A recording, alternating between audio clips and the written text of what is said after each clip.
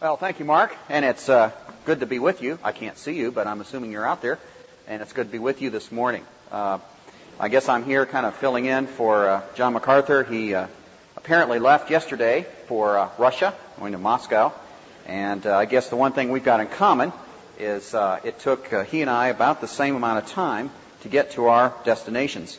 I was coming here from Simi Valley this morning, but it's sort of getting used to the new traffic arrangements out here, and I'm sure you're getting used to that as well. What I'd like to do this morning, if I could, is to turn your attention to Mark chapter 12 for another look at the great commandment, the greatest of all the commandments, Mark chapter 12. I want to focus on verses 28 to 34. What we have here is a little interchange between our Lord and one of the scribes. And we have the scribe speaking in verse 28. He's making a request of our Lord. And one of the scribes came and heard them arguing, and recognizing that he, that is Jesus, had answered them well, asked him, "What commandment is the foremost of all?" Now this is an important question to ask, because there were some 613 different laws in the Old Testament. And there was a constant debate, a running debate among the scribes, the Pharisees, the rabbis. What was the greatest of all the commandments? And each one would test his theological mettle by the way he was able to synthesize the entire body of law that had been given to the Jewish nation in the Mosaic Covenant, by which law he would choose as the greatest, thereby attempting to summarize all of the rest. And so Jesus responds to the scribe's request, and he mentions two laws. The first one in verses 29 and 30, and the second one in verse 31. Let's look at the first commandment, verses 29 and 30. Jesus answered, "The foremost is, Hear, O Israel, the Lord our God is one Lord, and you shall love the Lord your God with all your heart, and with all of your soul, with all of your mind, and with all of your strength." Now, this is the greatest of all the commandments. Now, what Jesus is doing here is quoting from the famous Shema in Deuteronomy chapter 6, verses 4 and 5.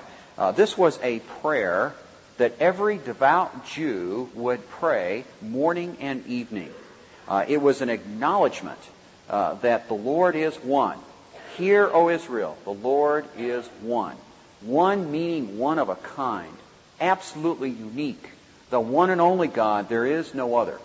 And as a result of who He is, He deserves all of our attention, all of our adoration, all of our affection, because of who He is as the one great God. And it certainly follows that because of who He is, we ought to love Him with all that is within us. And Jesus does mention four different attributes or faculties of human nature here. He mentions heart and soul and mind and strength. Now, He's not giving a lesson on anthropology in terms of giving a grocery list of the different faculties that make up human nature. What He's really saying is, love God with all that is within you. It certainly is true that the heart normally takes in the affections. The mind would refer to the cognitive, the strength to our physical being. But the bottom line is we are to love God with all that is within us. Now, what I want you to do is consider with me a comparison of that Shema, Hear, O Israel, in Deuteronomy 6 with the way Jesus quotes it here in Mark 12.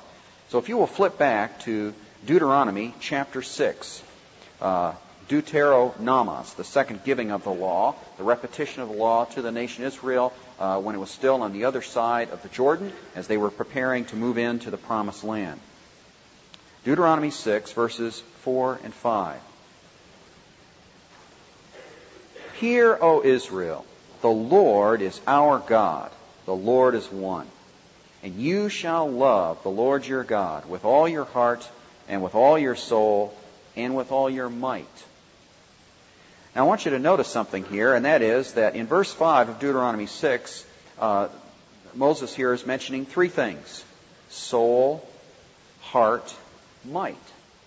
The word mind doesn't appear here in Deuteronomy 6:5, though Jesus mentions it in Mark 12:30. Why the difference? Well, the Hebrew text, the structure of it, will clear that up for us. In Hebrew, whenever the word soul, nephesh, occurs together with the word heart, levav, it always encompassed the idea of mind. So that when a Hebrew read Deuteronomy 6:5, he understood implicitly, by the way that text was structured, that the mind was included along with the heart and the soul. So what Jesus is doing in Mark 12, as it's recorded in the Greek, is simply making explicit what was implicit in the Deuteronomy text. He wasn't so much adding to the text as simply clarifying what is meant. And I want to come back to that point of why Jesus mentioned mind as an aspect of our love for God as part of the greatest of all the commandments. Hang on to that. We'll come back to it. But let's go on to the second command, Jesus following up after the first with another one in verse 31 of Mark 12. The second is this: you shall love your neighbor as yourself. There is no other commandment greater than these. Now, what Jesus is doing here in verse 31 is quoting from Leviticus 19, verse 18.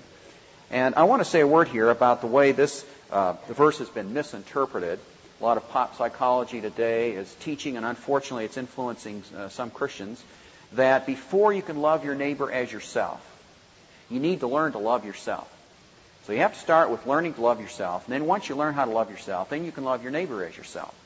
But that's not what this text is saying. And to demonstrate that, I'd like you to turn over to Ephesians chapter 5. Ephesians chapter 5, verses 28 and 29. Now, this is Paul's instruction to husbands as to how they are to relate to their wives in the connection of how Christ relates to the church.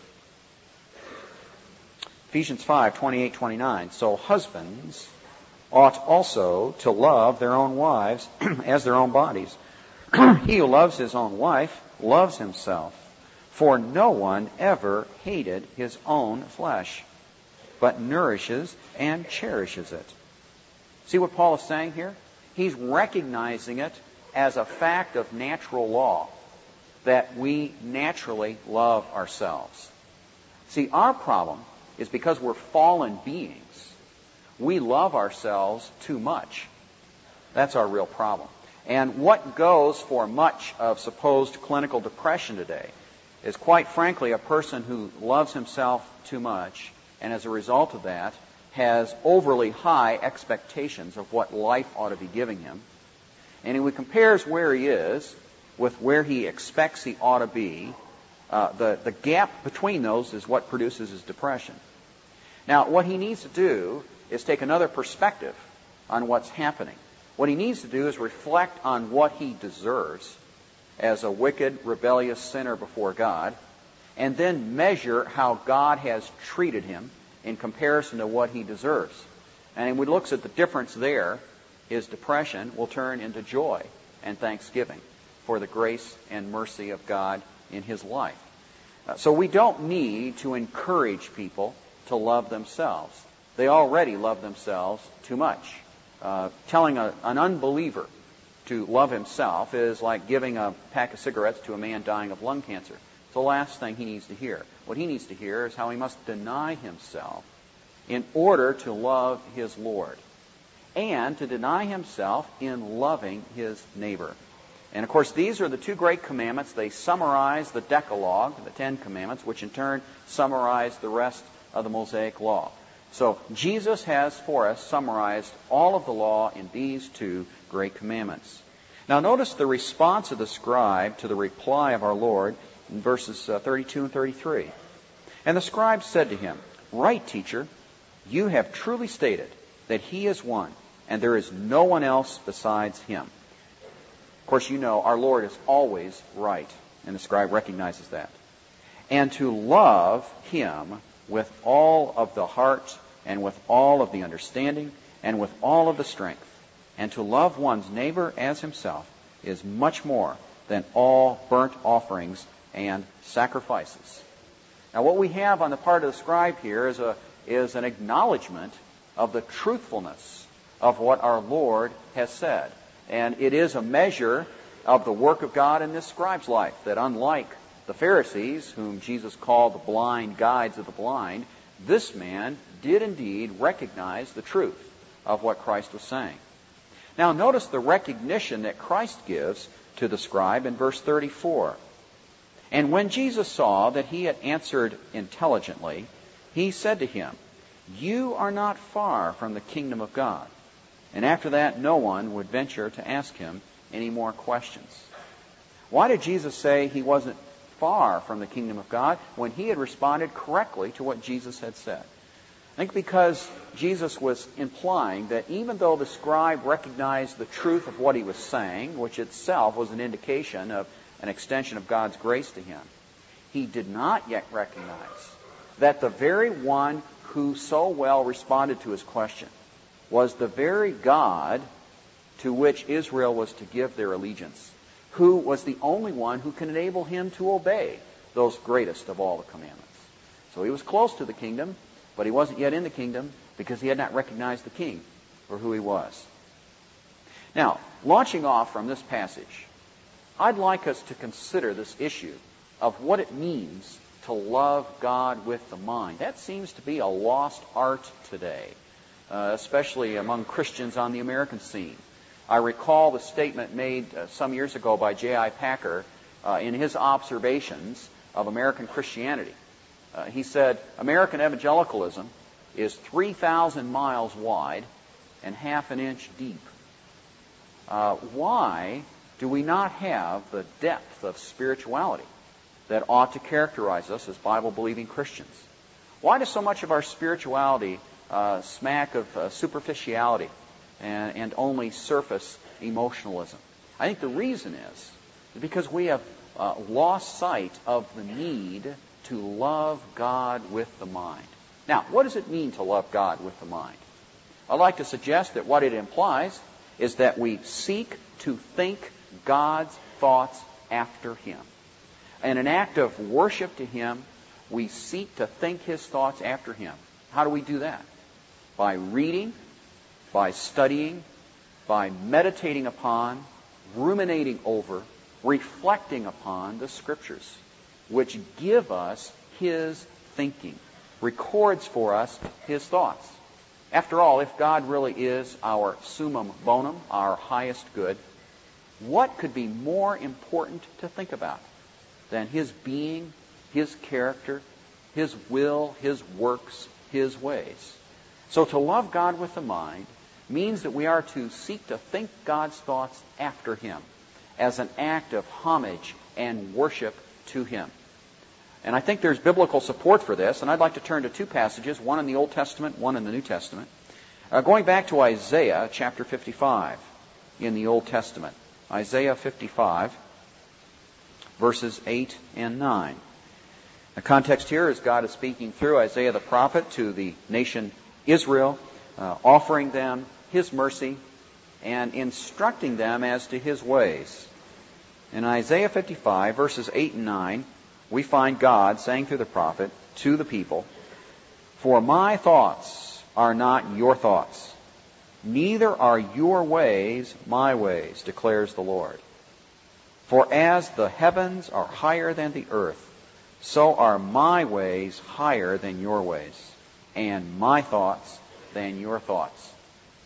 God's thoughts absolutely transcend our thinking, because He is an infinite and perfect being, and we are very finite, fallen, fragile beings.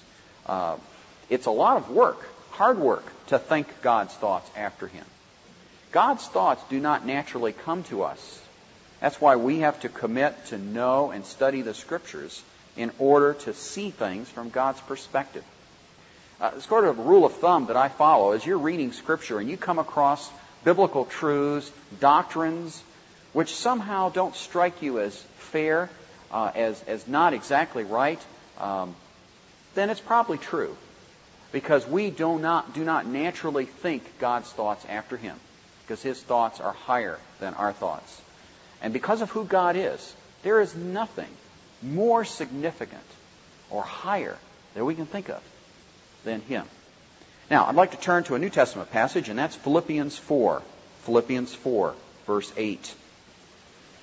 Paul here is concluding his Philippian epistle, talking about the need to rejoice in all things, and then to go to God in prayer with all of your concerns. And then in summary fashion, Philippians 4:8, he says, "Finally, brethren, whatever is true, whatever is honorable, whatever is right, whatever is pure, whatever is lovely, whatever is of good repute, if there is any excellence, and if anything worthy of praise, let your mind dwell on these things." Here we have Paul instructing us to devote our thinking to the things of God. And I would ask you, what is better? What is more lovely? What is of a better reputation? What is more excellent than God Himself? So loving God with the mind is an act of thinking God's thoughts after Him as we study and reflect upon the Scriptures, which record His thinking for us. And that completely changes our perspective on the meaning of life and reality. To specify a little further, I'd like to suggest that loving God with the mind, by thinking His thoughts after Him, means that we need to think theologically. Now, you're probably aware that this word theology comes from two Greek words, theos meaning God, logos meaning word. You put the two together, theology is words or speech or talking about God. As a believer, whenever you say anything to anybody about who God is, or what you perceive God is doing in your life, or what you've learned from the Word as God has instructed you, you are engaging in theology. You see, there's a general sense in which every believer is a theologian. Every believer has a theology. Because every believer has some working concept of God, and they're living their lives in accordance with that. So you see, the real question is not, do you have a theology? The real question is your theology a good theology or a bad theology? Is it the right theology or the wrong theology?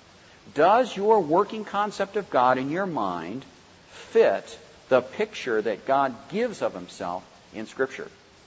And so in your act of worshiping God with your mind, what you are seeking to do is bring into conformity with the Scriptures your thinking about God, so that you can live a life of wisdom, as the Proverbs talk about, beginning with the fear of the Lord and living life from God's perspective as you understand it.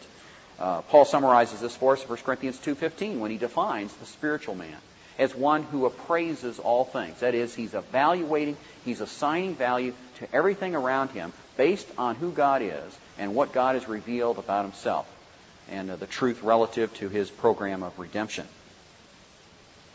So what I'm encouraging you to do in thinking theologically is to evaluate everything from God's perspective, and in your thinking to use what I would call theologic rather than psychologic or sociologic or any other kind of logic, to seek to be a spiritual person by appraising everything in light of God's truth. Now, what I'd like to do is two things. First of all, I'd like to give you an example from a previous generation of Christians who did love God with the mind, and look at the differences that produced in their way of life. And then to evaluate why we today in our culture have such a struggle with loving God with the mind. Now, what I'd like to do is take you back several centuries to another generation of believers, to the Puritans living in New England in the 17th century, as a generation of people who did love God with the mind, to see the differences in some aspects of their way of life from the way we are today. Now, in going back in history, I know I run across a very popular view of what I would call a progressivist view of history. And this is the notion that every generation is improving over the generation that went before it. The old saying is, every day, in every way, I'm getting better and better. And applied to history then, the idea is, we don't really need to consider past generations, past centuries, because those people were more primitive. They don't know as much as we know today, and so there's really nothing we can learn from them. So we need to move on to the future. And that's this progressivist view of history. Now, it's true, perhaps in the areas of science and technology, that improvements have been made from generation to generation. But that's not a true statement with respect to knowledge of the truth and character development. David Wells, in his new book, No Place for Truth, has made a very interesting observation about our modern world and the way we think. He says it is, in fact, this assumption of an ability to move from one plateau of achievement to another that has given us a need always to be post something, a feeling compelled to assure ourselves that we are post-Puritan, post-Christian, and post-modern. Our world is post-industrial, post-business. Our time is post-Vietnam, post-Watergate, post-Cold War. I guess that's why you eat post-Toasties for cereal. The need to be in motion, moving toward the future, to know that we are leaving behind periods of lesser achievement and shaking ourselves free from that which is obsolete. It's obviously very great. After all, it is the desire for improvement that drives our technology and has given us a shinier and more abundant world. Some will also think that it is good for the national soul to put to rest the Puritan and Christian worlds as well, in order that the spirit might be unshackled from the dead weight of the past. To argue against that, I'd like to say we need to turn exactly to the Puritan era for an example of where we need to be today. And I'd like to take one example, it's a case in point, and that is education. And you here, working on your college degree, I figured you would appreciate the comparison here with where the Puritans were in their education with where education is in our country today. You're aware that our public educational system is basically in shambles. Alan Bloom and a number of others have highlighted this for us. I should say, too, there are a number of Christian school teachers working in our public school systems today, seeking to be salt and light in that context, and they face a Herculean task. They need our prayer and our support. But speaking very generally of the educational system as a whole, it's dead. It's lost its center. There are no moral values anymore being passed on from generation to generation in our education. The Puritans really peaked educationally for our society in the 17th century. And frankly, we've been declining ever since then. The first compulsory public school education legislation was passed in Puritan New England in the 1630s and 40s. Every family was responsible for training their children. Every town of 50 families or more had to hire a schoolmaster to train their children. Every town of 100 families or more had to set up a grammar school. Children were introduced to literature, to the alphabet, beginning the ages of 3 to 5. And even as the Puritans taught their children the alphabet, they were trying to communicate to them biblical truth. They were trying to teach them something about God's way of thinking and imparting some measure of wisdom even as 3- and 4-year-olds were learning the alphabet. Let me give you an example. This is from a New England primer of the 18th century. Here are some of the letters. What they do is get the child to memorize the letter and then the little rhyme that goes with the letter. For the letter A, in Adam's fall, we sinned all. For the letter J, Job feels the rod, yet blesses God. The letter P, Peter denies his Lord and cries. For the letter S, Samuel anoints whom God appoints. And I like this for the letter U. Uriah's beauteous wife made David seek his life. Tremendous perspective to be imparting to a small child through learning the alphabet. And then the letter X. Xerxes the Great did die, and so must you and I. Now they moved on from learning the alphabet to going to grammar school. They'd march off to grammar school about the ages of 6, 7, or 8, graduating from grammar school between the ages of 12 and 14. Here's what they would know by that age. Grammar, rhetoric, arithmetic, English, and how to write, also Latin, so that the child, 13, 14 years old, would be able to sight read Latin, and would also be introduced to the elements of Greek and Hebrew. And so you had a biblically literate, educated congregation, so that when the pastor opened the text and made some reference to a Greek or Hebrew word, or quoted some Latin author about some text, the people in his congregation would understand that. Now, the next step from grammar school was college. College, of course, was established for the purpose of training men for the ministry. And so young boys between the ages of 14 to 16 would go off to college, graduating around 18, 19, maybe 20. In college, they would also study grammar, logic, rhetoric, arithmetic, geometry, astronomy, metaphysics, ethics, natural science, ancient history, Greek, and Hebrew.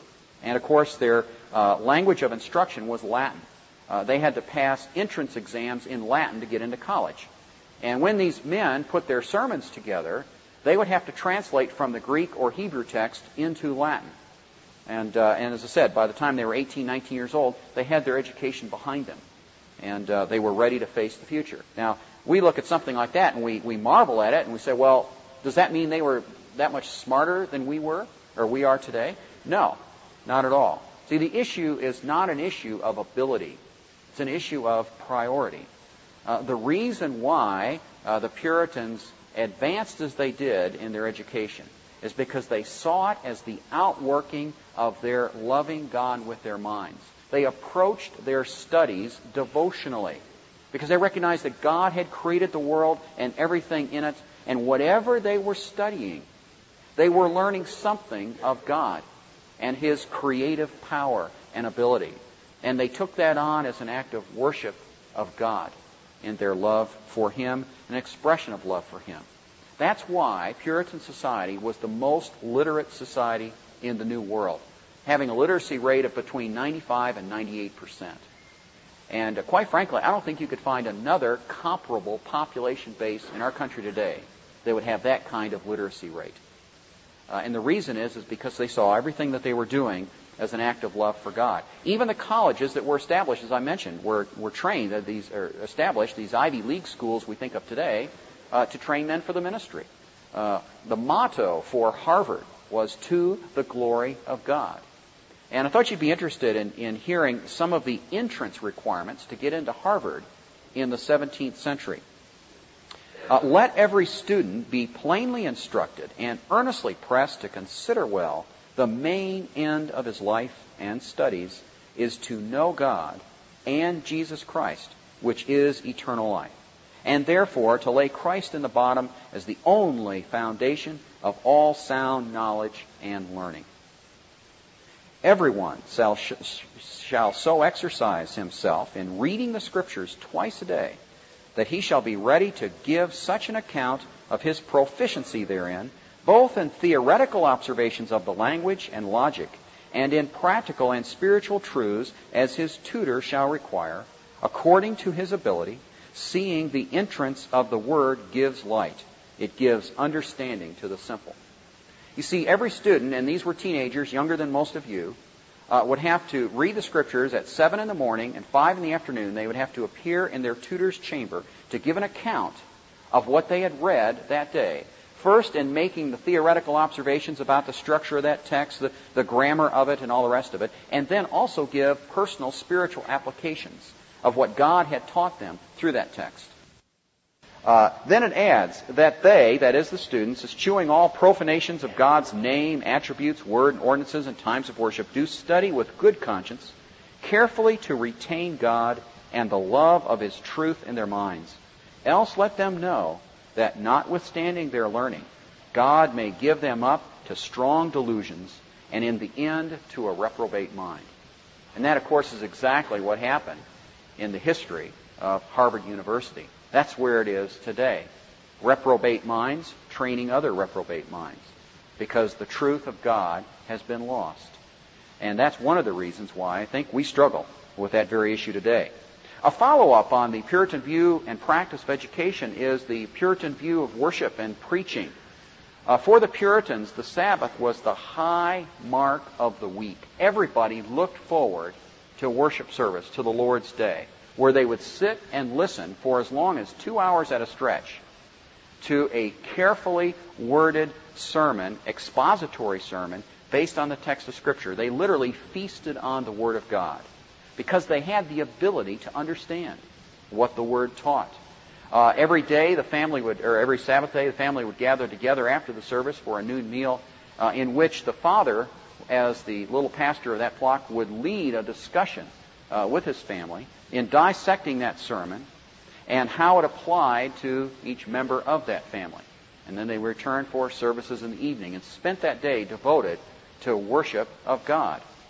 An interesting book review was written in Newsweek magazine a few years ago about a work that had been done on preaching in New England. And I think this is interesting because it's done by a secular editor. The title of the book review is When God Had No Competition. Here's what he said about the 17th century Puritans, according to the book he was reviewing.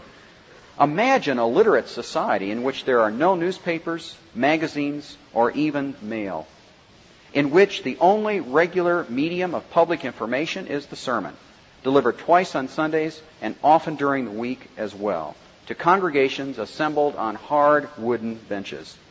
The average citizen listened to more than 7,000 sermons, requiring some 15,000 hours of concentrated attention. No wonder they achieved the degree of godliness they did in their lives. These sermons accompanied every public event, election days, Thanksgiving days, funerals, and military exercises. Whenever preachers had something to say, they would announce a fast day. All work ceased while the entire community assembled for as often as 2 hours at a stretch to hear God's Word. Now, after the American Revolution, new denominations arose wherein the only acknowledged authority was each individual's untutored reading of the Bible. Preachers continued to preach, of course, but never again would their words ring with the authority of the Puritans' shared convictions. Sunday sermons survive, of course, but as brief homilies for the inattentive, delivered mostly by preachers anxious to please. Puritan New England, by contrast, recalls a less distracted age when the preacher could presuppose the sort of cultural stillness without which the Word cannot be heard. And so you had a generation of people who fed on the Word and then lived their lives accordingly. And these people were common, ordinary folk, farmers, fishermen, traders, merchants, a few civil magistrates. No different than you and I. Their difference was in their priority and seeking to love God with the mind. Now I'd like to move on to consider where we are today in the contrast. And I think the reason why we are not characterized by the kind of deep thinking that the Puritans did is because, quite frankly, we're the TV generation. And as you know, Marshall McLuhan said the medium has become the message. You see, when you watch TV, that puts you in a passive mode. And everything is fed to you in an entertaining fashion. That very medium stifles content-oriented thinking. Substance is replaced with style. Now, a very important work came out a few years ago, and you may be aware of this. I'd encourage you to read it if you haven't already, and that's Neil Postman's Amusing Ourselves to Death. Postman is a professor at New York University. He's not a Christian, but he has made remarkable observations about the effect of television medium on our culture today, and of course it affects us as believers today. He compares, for instance, the difference between the kinds of presidential debates we have on television these days with what occurred a century or more ago. He makes reference to the famous 1860 debates between Douglas and Lincoln on the great slavery issue of the day, and how these two men would debate with one another for up to 7 hours at a time, with thousands of people listening and following their line of argumentation. Today, of course, we have debates that are won or lost on sound bites, on turn of phrase, or one-liners. Postman also makes reference to a former president, President William Howard Taft, who could hardly be put forward as a presidential candidate in today's world, the multi-chinned 300-pound William Taft. The shape of a man's body is largely irrelevant to the shape of his ideas when he's addressing a public in writing or on the radio, but it is quite relevant on television. The grossness of a 300-pound image, even a talking one, would easily overwhelm any logical or spiritual subtleties conveyed through speech. And that's because information is communicated today through imagery rather than through words. Now, he concludes you cannot do political philosophy on television. The form works against the content. You cannot do any serious thinking through the medium of television today. And that's where most people are getting their information. That's saying something about where our culture is going. Postman says it's called television. It is in the nature of the medium that it must suppress the content of ideas in order to accommodate the requirements of visual interest. That is to say, to accommodate the values of show business. Americans no longer talk to each other. They entertain each other. They do not exchange ideas. They exchange images. They do not argue with propositions. They argue with good looks, celebrities, and commercials. He goes on to describe what happens on news shows when news anchors that he calls talking hairdos will give so-called in-depth reports lasting less than 2 minutes, punctuated with inane commercials that trivialize the very news stories themselves. He brings out another fascinating aspect that I'd never thought about before until I read his book, and that is the role that music plays in television news shows. He says all TV news programs begin, end, and are somewhere in between, punctuated with music. I have found very few Americans who regard this phenomenon as peculiar. What has music to do with the news? Why is it there? It is there, I assume, for the same reason music is in the theater and films, to create a mood, to provide a leitmotif for the entertainment. If there were no music, as in the case when any television program is interrupted for a newsflash, viewers would expect something truly alarming, possibly life-altering. But as long as the music is there is a frame for the program. The viewer is comforted to believe that there is nothing to be greatly alarmed about. And as a result, we are losing our ability in content-oriented thinking. Wells brings out the same point. This is not just one individual who's saying this, about the impact that television has on our thinking, which has a direct impact on the way we approach Scripture. Television is a dramatic medium, the angles, images, and sequences of which are strategically chosen for their effect on the viewer. See, when you're watching something on television, you cannot control the camera angle. That's a given, and you have to accept that, and that tends to control what you're seeing, what you're thinking. Television images are fragmentary. They have what Donnelly has called a low density of definition. They are not linked cognitively to one another. What links there exist are formed in the viewer's feelings and imagination. Television is a medium whose very nature repudiates the path of intellectual knowledge because it uses drama rather than arguments to deliver essentially emotional information. And the value of its product is measured less by its truthfulness than by its emotional impact. And what that has produced today is a generation of people who don't read. And if they don't read the Scriptures. In the introduction to Postman's book, he draws a chilling parallel between the warnings of Orwell in 1984 with Aldous Huxley's Brave New World. He says, we were keeping our eyes on 1984. When the year came and the prophecy didn't, that is, Orwell's 1984, thoughtful Americans sang softly to praise themselves. The roots of liberal democracy had held. They had not been visited by the Orwellian nightmare. As a matter of fact, in the early 90s, now we're praising ourselves for having won the Cold War and seeing an end to Big Brother in the Soviet Union. But Postman goes on, but we had forgotten that alongside Orwell's dark vision, there was another, slightly older, slightly less well-known, equally chilling, Aldous Huxley's Brave New World. Orwell warns that we will be overcome by an externally imposed oppression. But in Huxley's vision, no big brother is required to deprive people of their autonomy. As he saw it, people will come to love their oppression, to adore the technologies that undo their capacities to think. What Orwell feared were those who would ban books. What Huxley feared was that there would be no reason to ban a book, for there would be no one interested in reading one. And frankly, that's where we're going today in our culture. Now, we look at winning the Cold War, and what has that meant? Well, that's meant that the Russians now have such a thing as rock groups. There's now such a thing as Russian pornography, as a budding Russian entertainment industry. And so now Russians and Eastern Europeans are dashing headlong to catch up with our level of degradation. That's what it has meant to win the Cold War. What we need to do is return to our commitment to the Scriptures and studying the Scriptures and seeking to think God's thoughts after Him in accordance with what Scripture says. Have you ever stopped to think that God never revealed Himself to us in a videotape? He could have done it. He could have had the technology invented in the first century, or He could have had the Lord come in our day. Imagine how easy it would be if you had a mini cam recorder following the Lord around in His earthly ministry, and we could have just popped the cassette into our VCR and watched our Lord in His performing His miracles and doing His teaching.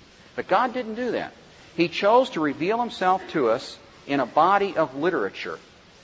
And in order to understand the revelation that God has given us, we must be literate people. We need to be able to read. That's why all generations of Christians, going back to the Protestant Reformation, and especially with the Puritans, had such an emphasis on making sure that the next generation was well educated so that they could understand what the Word said.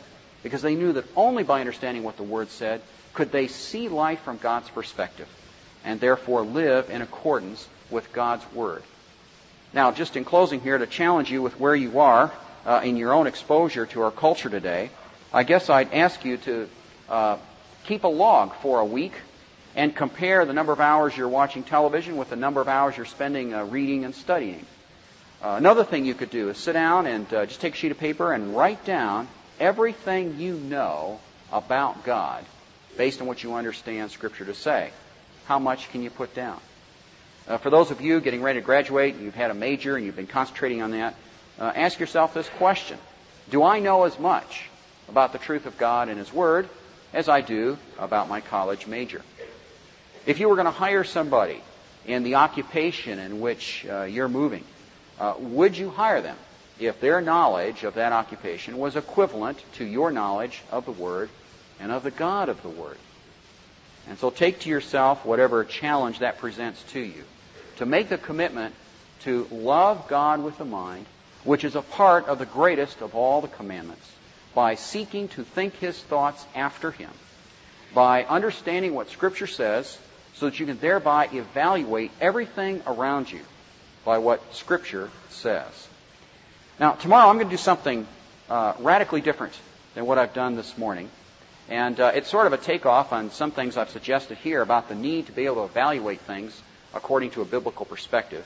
My message tomorrow is going to be on the truths of Bolshevism. And it's going to be a little different, but encourage you to be here and consider what God can teach us through what He's done in history. Let's close in prayer. Father, we do thank You for this opportunity to consider what Your Word says, to understand the commands that You have given us. And Lord, we acknowledge that You are the one and only God. You are very God of very God. We are here to worship You, to serve You, to give honor and homage to You as our Creator, our Maker, our Redeemer. Father, we ask that You would guide us in our thinking, helping us to understand Your thoughts as given to us in Scripture, that we might be the best witness we can be for You, and showing others what it means to live a God-centered life and to be able to love You with the mind. We thank You for this time You've given to us. In Jesus' name we pray. Amen.